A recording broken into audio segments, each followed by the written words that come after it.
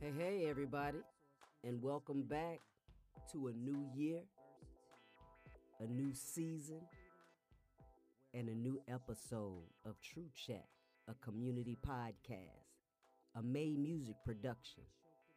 I am your host, Joy of Joyful Sounds, and this, my friends, is season 4, episode 1.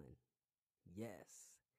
I'm truly excited about what this new year has to bring.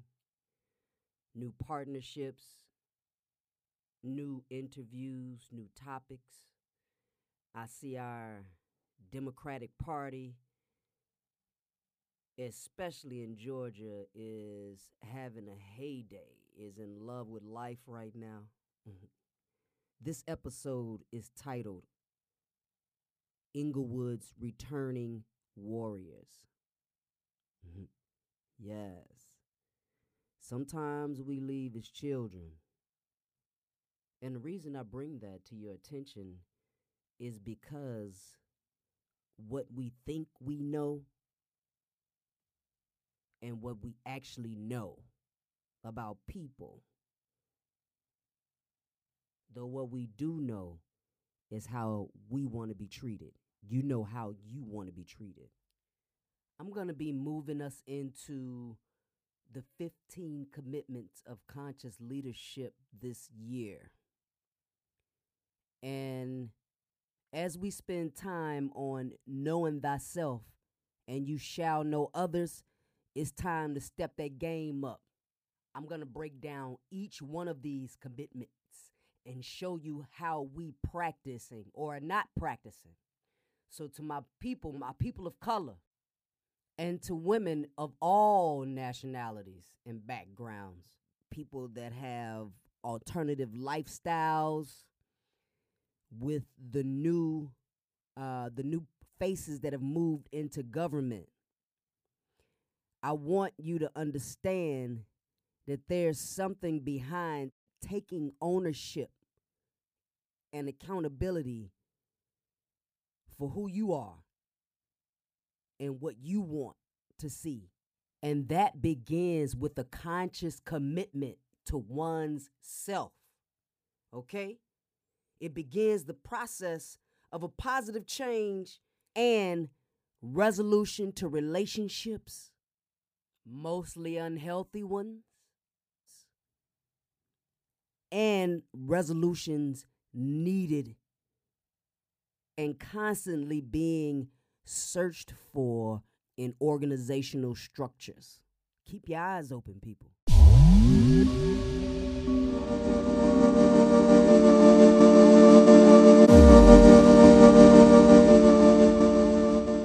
Our meaning black communities, African American communities, taking or doing a lot of research, getting a lot of information, and then taking it back to their home front, and us not knowing what they're doing with the information, or the people of the community not knowing what they're doing with this information.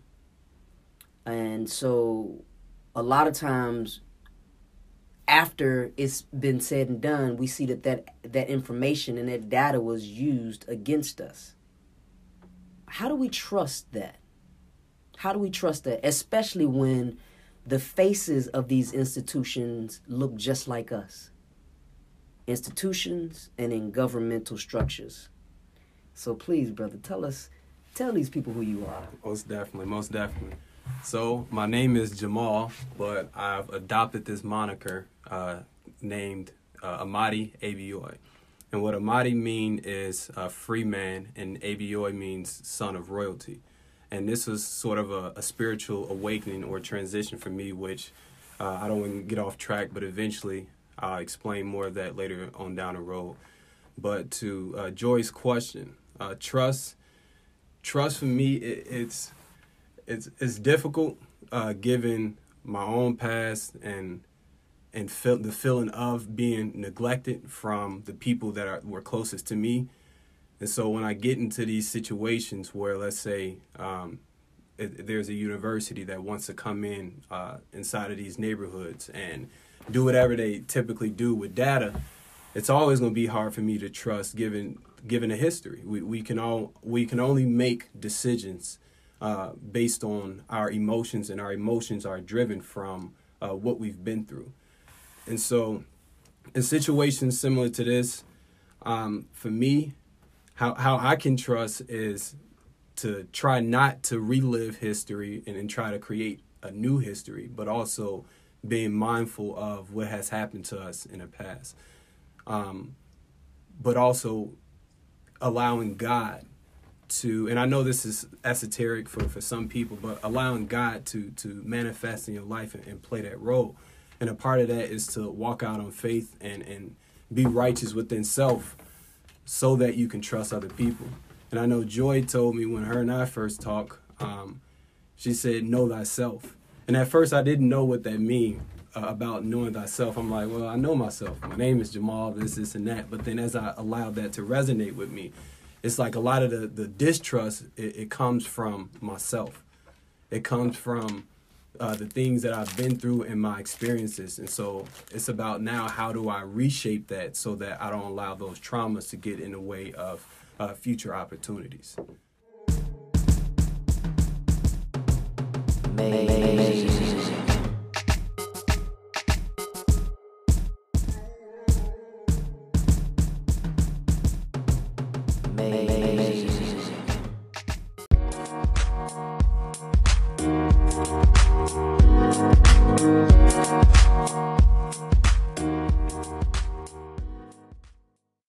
Excited to actually be talking to you. That's what's up. And I have, I'm not sure how to reference him, but as we always do on True Chat, we introduce ourselves. So please, sir, introduce yourself to these listeners. Sure. Thank you for first for having me on. It's always a pleasure to talk with you. I always hear some interesting things whenever I'm in space with you. So it's a beautiful thing, truly. My name is Troy Harden. I am a professor of the practice at Texas A&M University and also director of the Race and Ethnic Studies Institute. I've also spent a lot of time working in Chicago for a long time, and so I've just recently started at Texas A&M. So just excited to be able to share and connect. Okay, so I'm a just sidebar right quick. Those were some of my favorite track meets. Were the Texas A&M track meets. Right. Yeah. They had a squad. Yeah, they would host the Santa Monica track team. It was just to me it was just as big as the Penn relays. Man, those used to be my favorite times. Okay, I ran track for Jackson State, and every year. Okay. Yeah. That's what's up. Yeah, I used to see it, but I didn't really pay any attention to it, only because I knew about the meet and I watched the meet before, but I didn't think, it wasn't personal to me, right? Until I got here again, I was like, that's right. They've always had, one, a dope track team, and two, they've hosted that piece. And so they're a sports powerhouse in a lot of ways.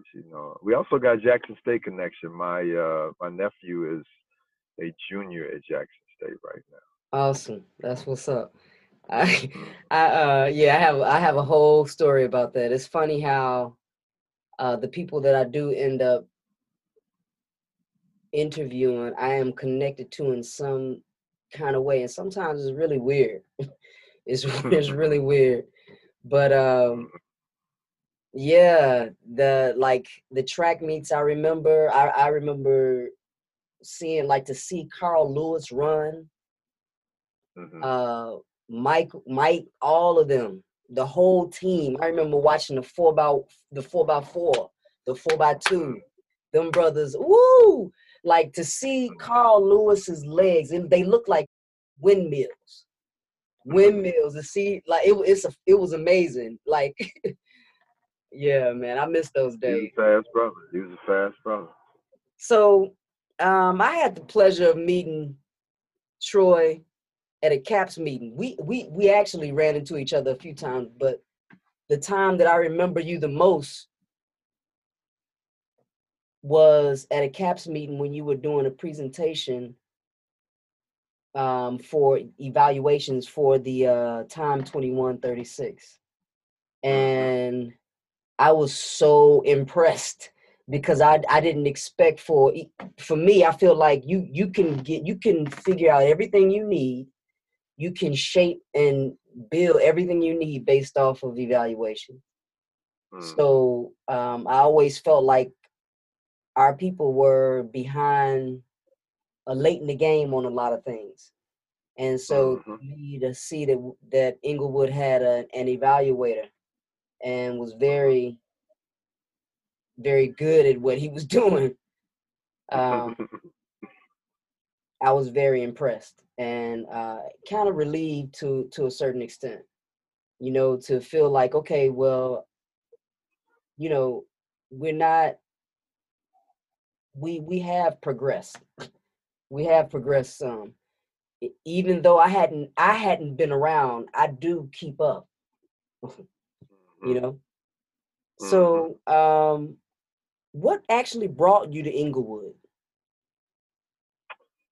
Well, I think, well, first of all, thanks for the compliment. I think I try, I make the effort to do right by community in terms of the work, and also just to, think about how we can tell our stories. I think that's a big part of it.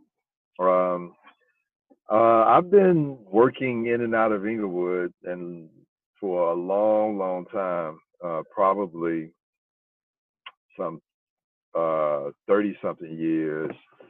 My grandmother, aunt, and cousins lived, aunt and uncle and cousins lived in Englewood for a long time when I was a child, up into my teens, and also early 20s. I think they left when I was about 20. So I had been in and around Englewood probably ever since I can remember. And so for me, being able to connect into communities and help share stories and help solve problems is, I think that's part of my natural inclination. In Englewood, I have almost as many strong ties and connections as even the communities I grew up in. So that's what brought me to Englewood. I've heard that a lot of the people that were actually doing work, it was half and half. Like a lot of the people that were doing work in Englewood were not necessarily connected to Englewood. And Hmm. as I moved around, that wasn't what I saw. I just didn't necessarily know what their connections were. So Hmm. yeah, that's that would, I'm sure that would be surprising to quite a few people who don't really know you but have seen you. Hmm. Yeah. Yeah. Well, there's. I mean, like I said, my big mama was there, right? But it's not so. I was talking to somebody last week. It's not. It's uncommon, but it's really not so uncommon that we come back home in different ways. That and the desire to come back home is there. So there's always that dynamic, I think, present in many, particularly in Chicago, where certainly there are people who have left, but there seems to always be someone who's come back or who stayed or had some connection where they stayed and come back to work for the greater good. So I think that is an interesting phenomena for our people and connected to our sense of placemaking and displacement and being and responsibility. So all those things I think get wrapped into that half group that you see come back, right? Mm-hmm. Um, or those people who you see working who have these other ties. And I also too, um, am often surprised when I hear somebody say, "Oh, I grew up over here," or "I did this, I did that." You know, it's always interesting to me too. Which that's a whole nother story, right? It's those who've come back, who've left. You know, it's like you. Maybe I should write a book about it or something. But it's something it's worth thinking about.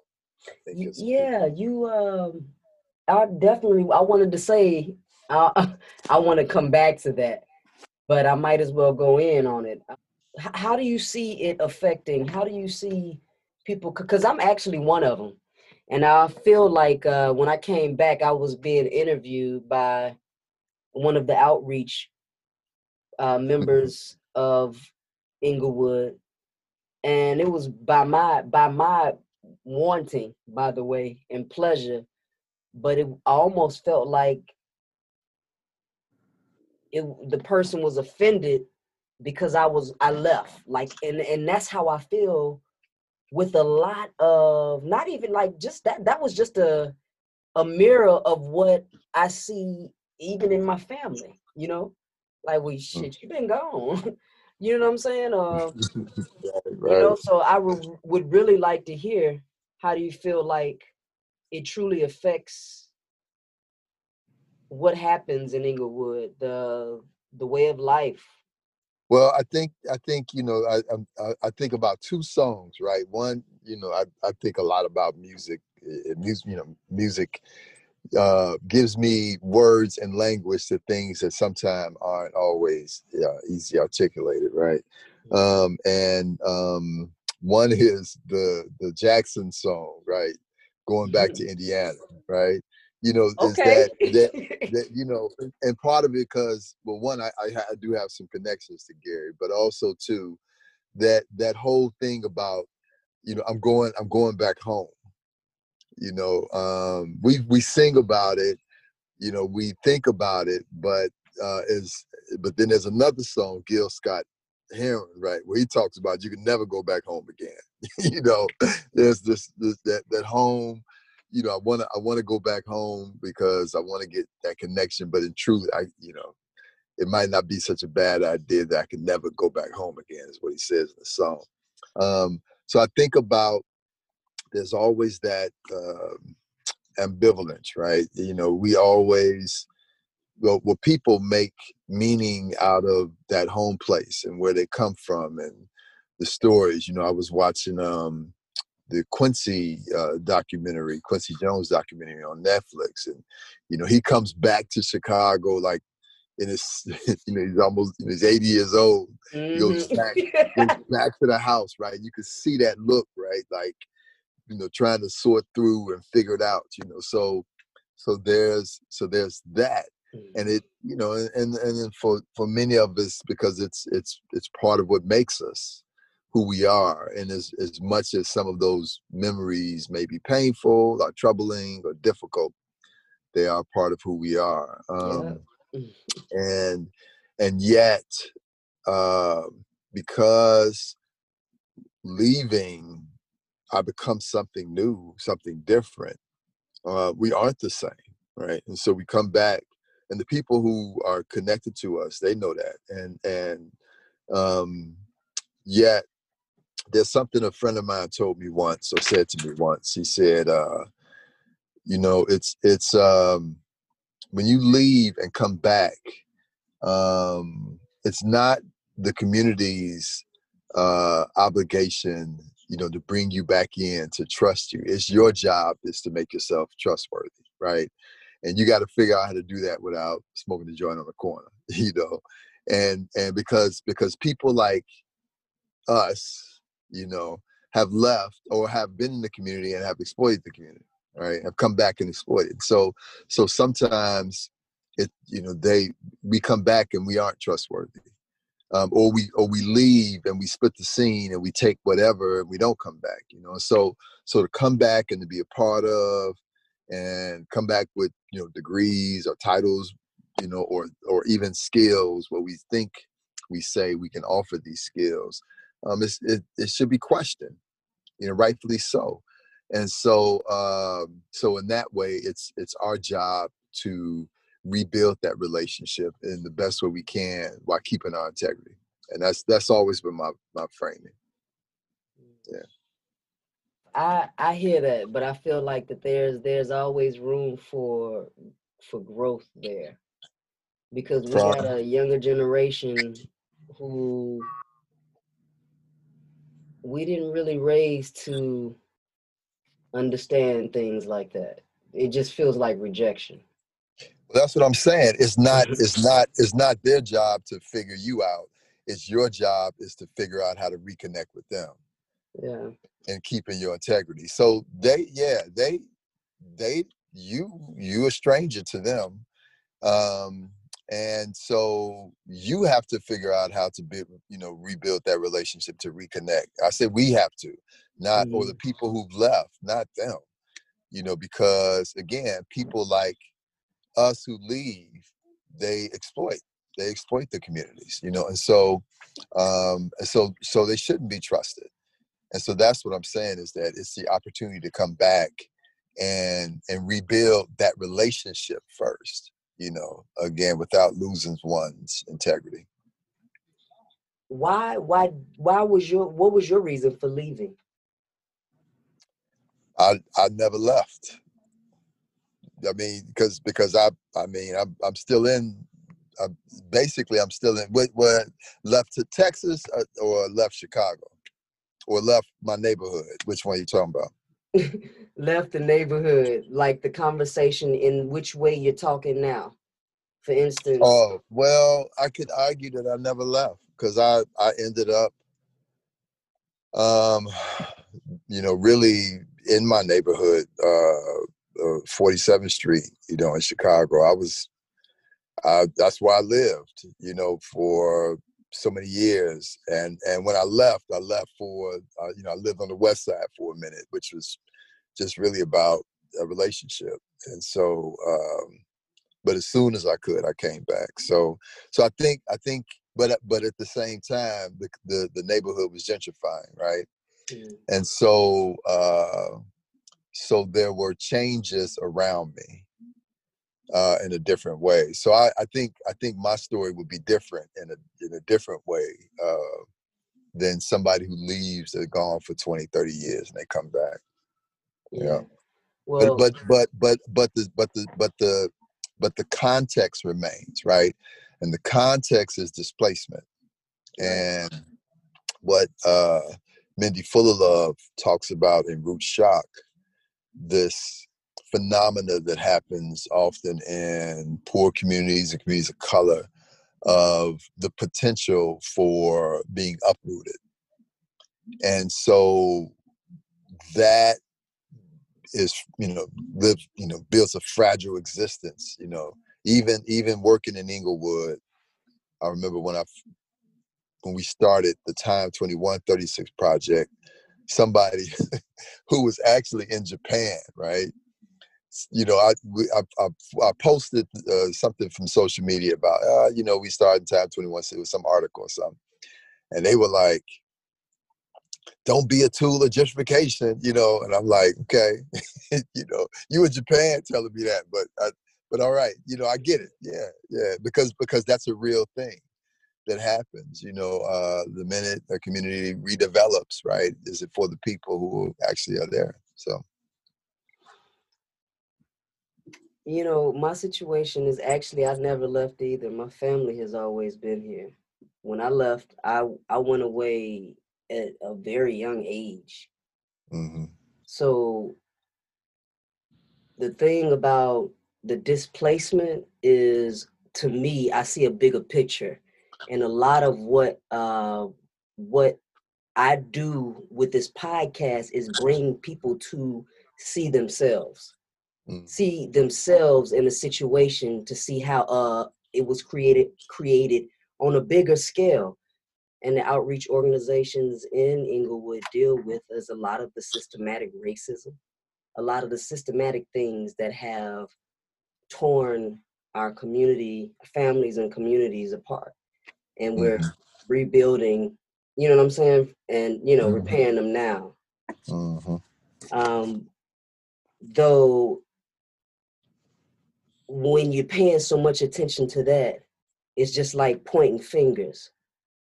and you can't necessarily see what your place in it is unless there's someone that's saying, hey, hey, hey. And a lot of times that person is saying, hey, hey, hey, because you might be stepping on them, Mm-hmm. or you know what I'm saying, or missing them, or walking past them when they're trying to tell you or show you something.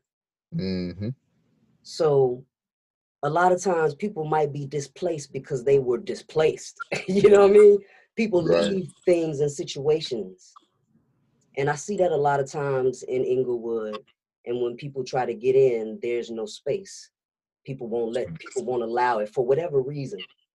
And I hear, for me, I heard a lot of, like, me coming from Atlanta to Chicago, I felt a lot of like black people down there are slower, black folk are slower, you know, and I really think they were thinking of slavery days, because now me coming to Chicago, black folk here are like, so far as it relates to having self-confidence or knowing thyself, was far behind, far behind. Mm-hmm. I do understand through a lot of the systematic racism, and I don't necessarily want to just keep calling it racism. Just shit that's gone wrong and shit that has happened purposely, um, to our people, and it was done legally. I'll put it that way. What were some of the major challenges that you faced during the process of your evaluation? Would you kind of break down for the listeners what you did and what you do, what you were doing in Englewood as it relates to the evaluation? Well, part of our work for this particular project was for Time 2136 is simply uh, assessing what might have been what they consider to be crime drivers. So initially it was really just collecting data to understand the phenomena of some of the violence and some of the crime in the community. And that's about, taking a look at some of the pretty much the hard data, uh, shootings, assaults, which is both publicly available as well as some of the police department crime data.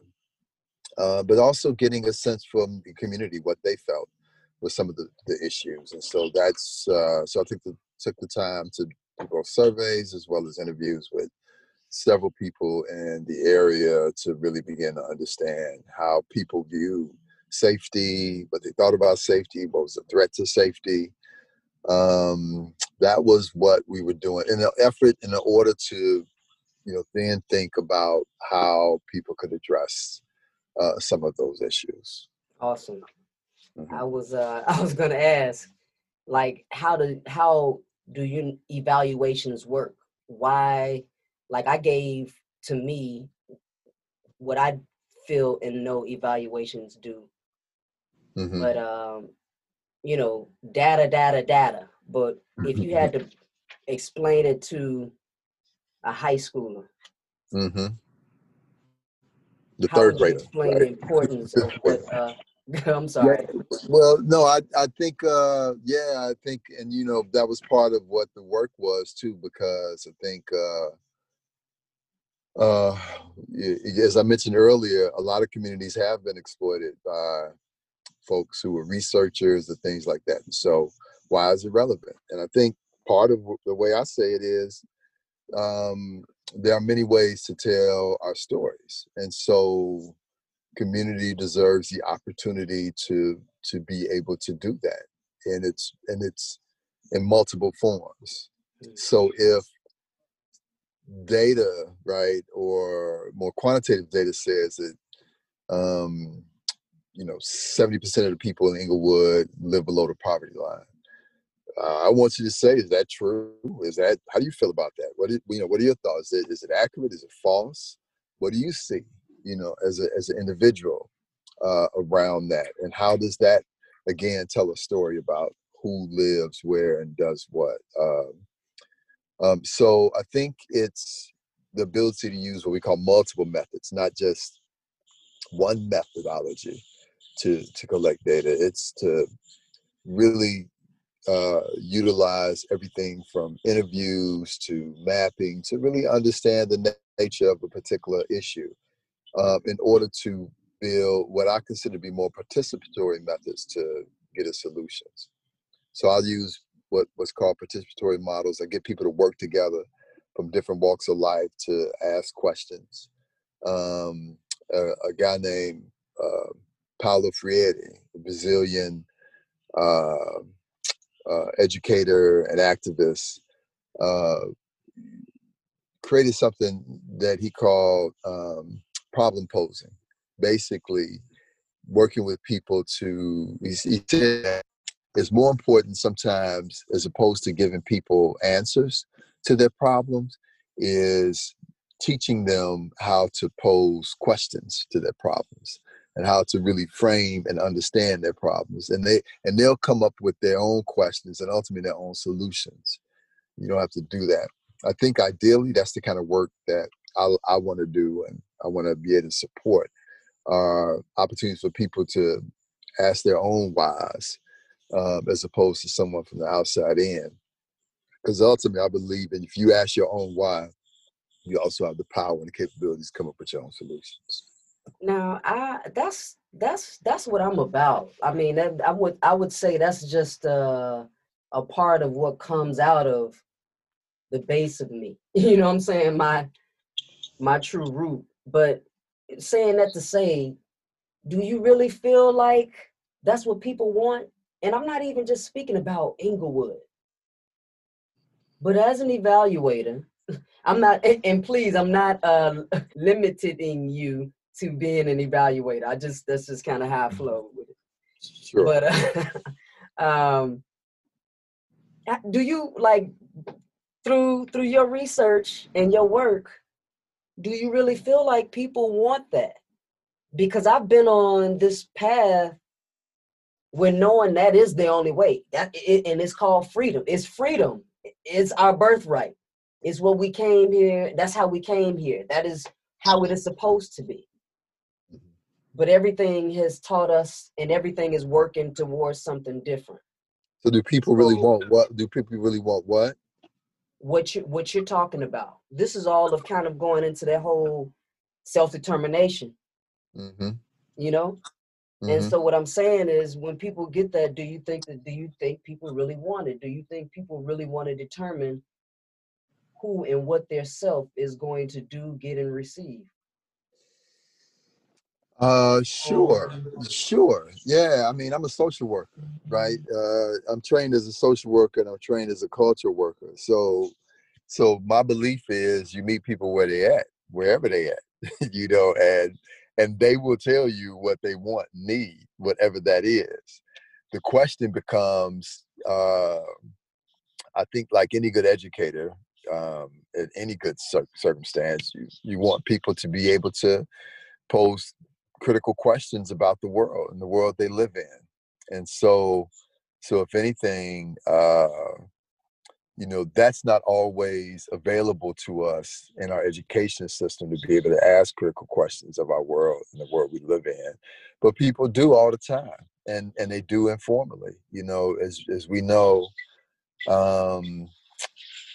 social media becomes even a point of interaction. Sometimes, we see the negative aspects of it, but in many ways, it's folks really determining themselves, right? Is really saying, you know what, if I don't have any platform out, this is my platform. This is my opportunity to declare me.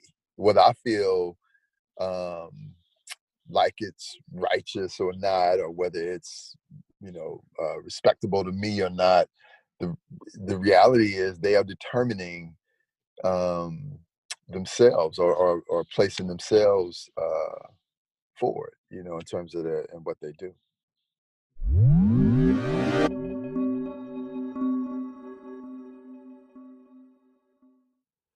Yes, Brother Troy, they are, in fact, determining themselves. But are they conscious of it, is the question.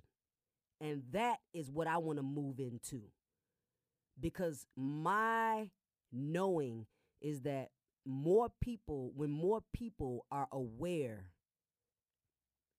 of how you are creating and determining your reality and what you want or what you need for self, we go about things differently. Or even in our asking or marching for what naturally belongs to us as human beings. So that moves me into giving a full disclosure and description of the first commitment out of the 15 commitments. Credit to the Conscious Leadership Group. These 15 commitments are going to work for me like Christianity worked for slavery. White folk use Christianity to enslave black folk, Africans, and black folk use Christianity to get out of slavery. So, first commitment, I commit to taking full responsibility for the circumstances of my life and my physical, emotional, mental, and spiritual well-being. I commit to support others to take full responsibility for their lives. Or when you're not taking 100% responsibility, this is what you're doing or saying subconsciously. I commit to blaming others and myself for what is wrong in the world. I commit to be a victim, villain, or hero and take more or less than 100% responsibility. So in other words, if you attend a meeting and in that meeting around the table, everyone is not talking about how they brought something to a situation, that meeting is going to take longer than what it needs. Trust. Everybody has a role to play. Okay? So think about that when you say, whose job is it to reconnect the returning child to its community? When taking 100% responsibility, it will always show all parties' true involvement. So what we want to do is give it up, and I mean give up love, respect, understanding for humanity. And the only way you're doing that is if you're giving it to yourself first. So yes, it becomes the responsibility of both the community and the returning child to connect. But once that child reconnects or makes the effort to, don't push them out or make it harder for them to get in. This is not a goddamn fraternity or sorority. The key is to know thyself so that you can have discernment for others that come into your community that want to exploit it. Know the difference so you don't lose those warriors that came back to bring gold to the community. Okay?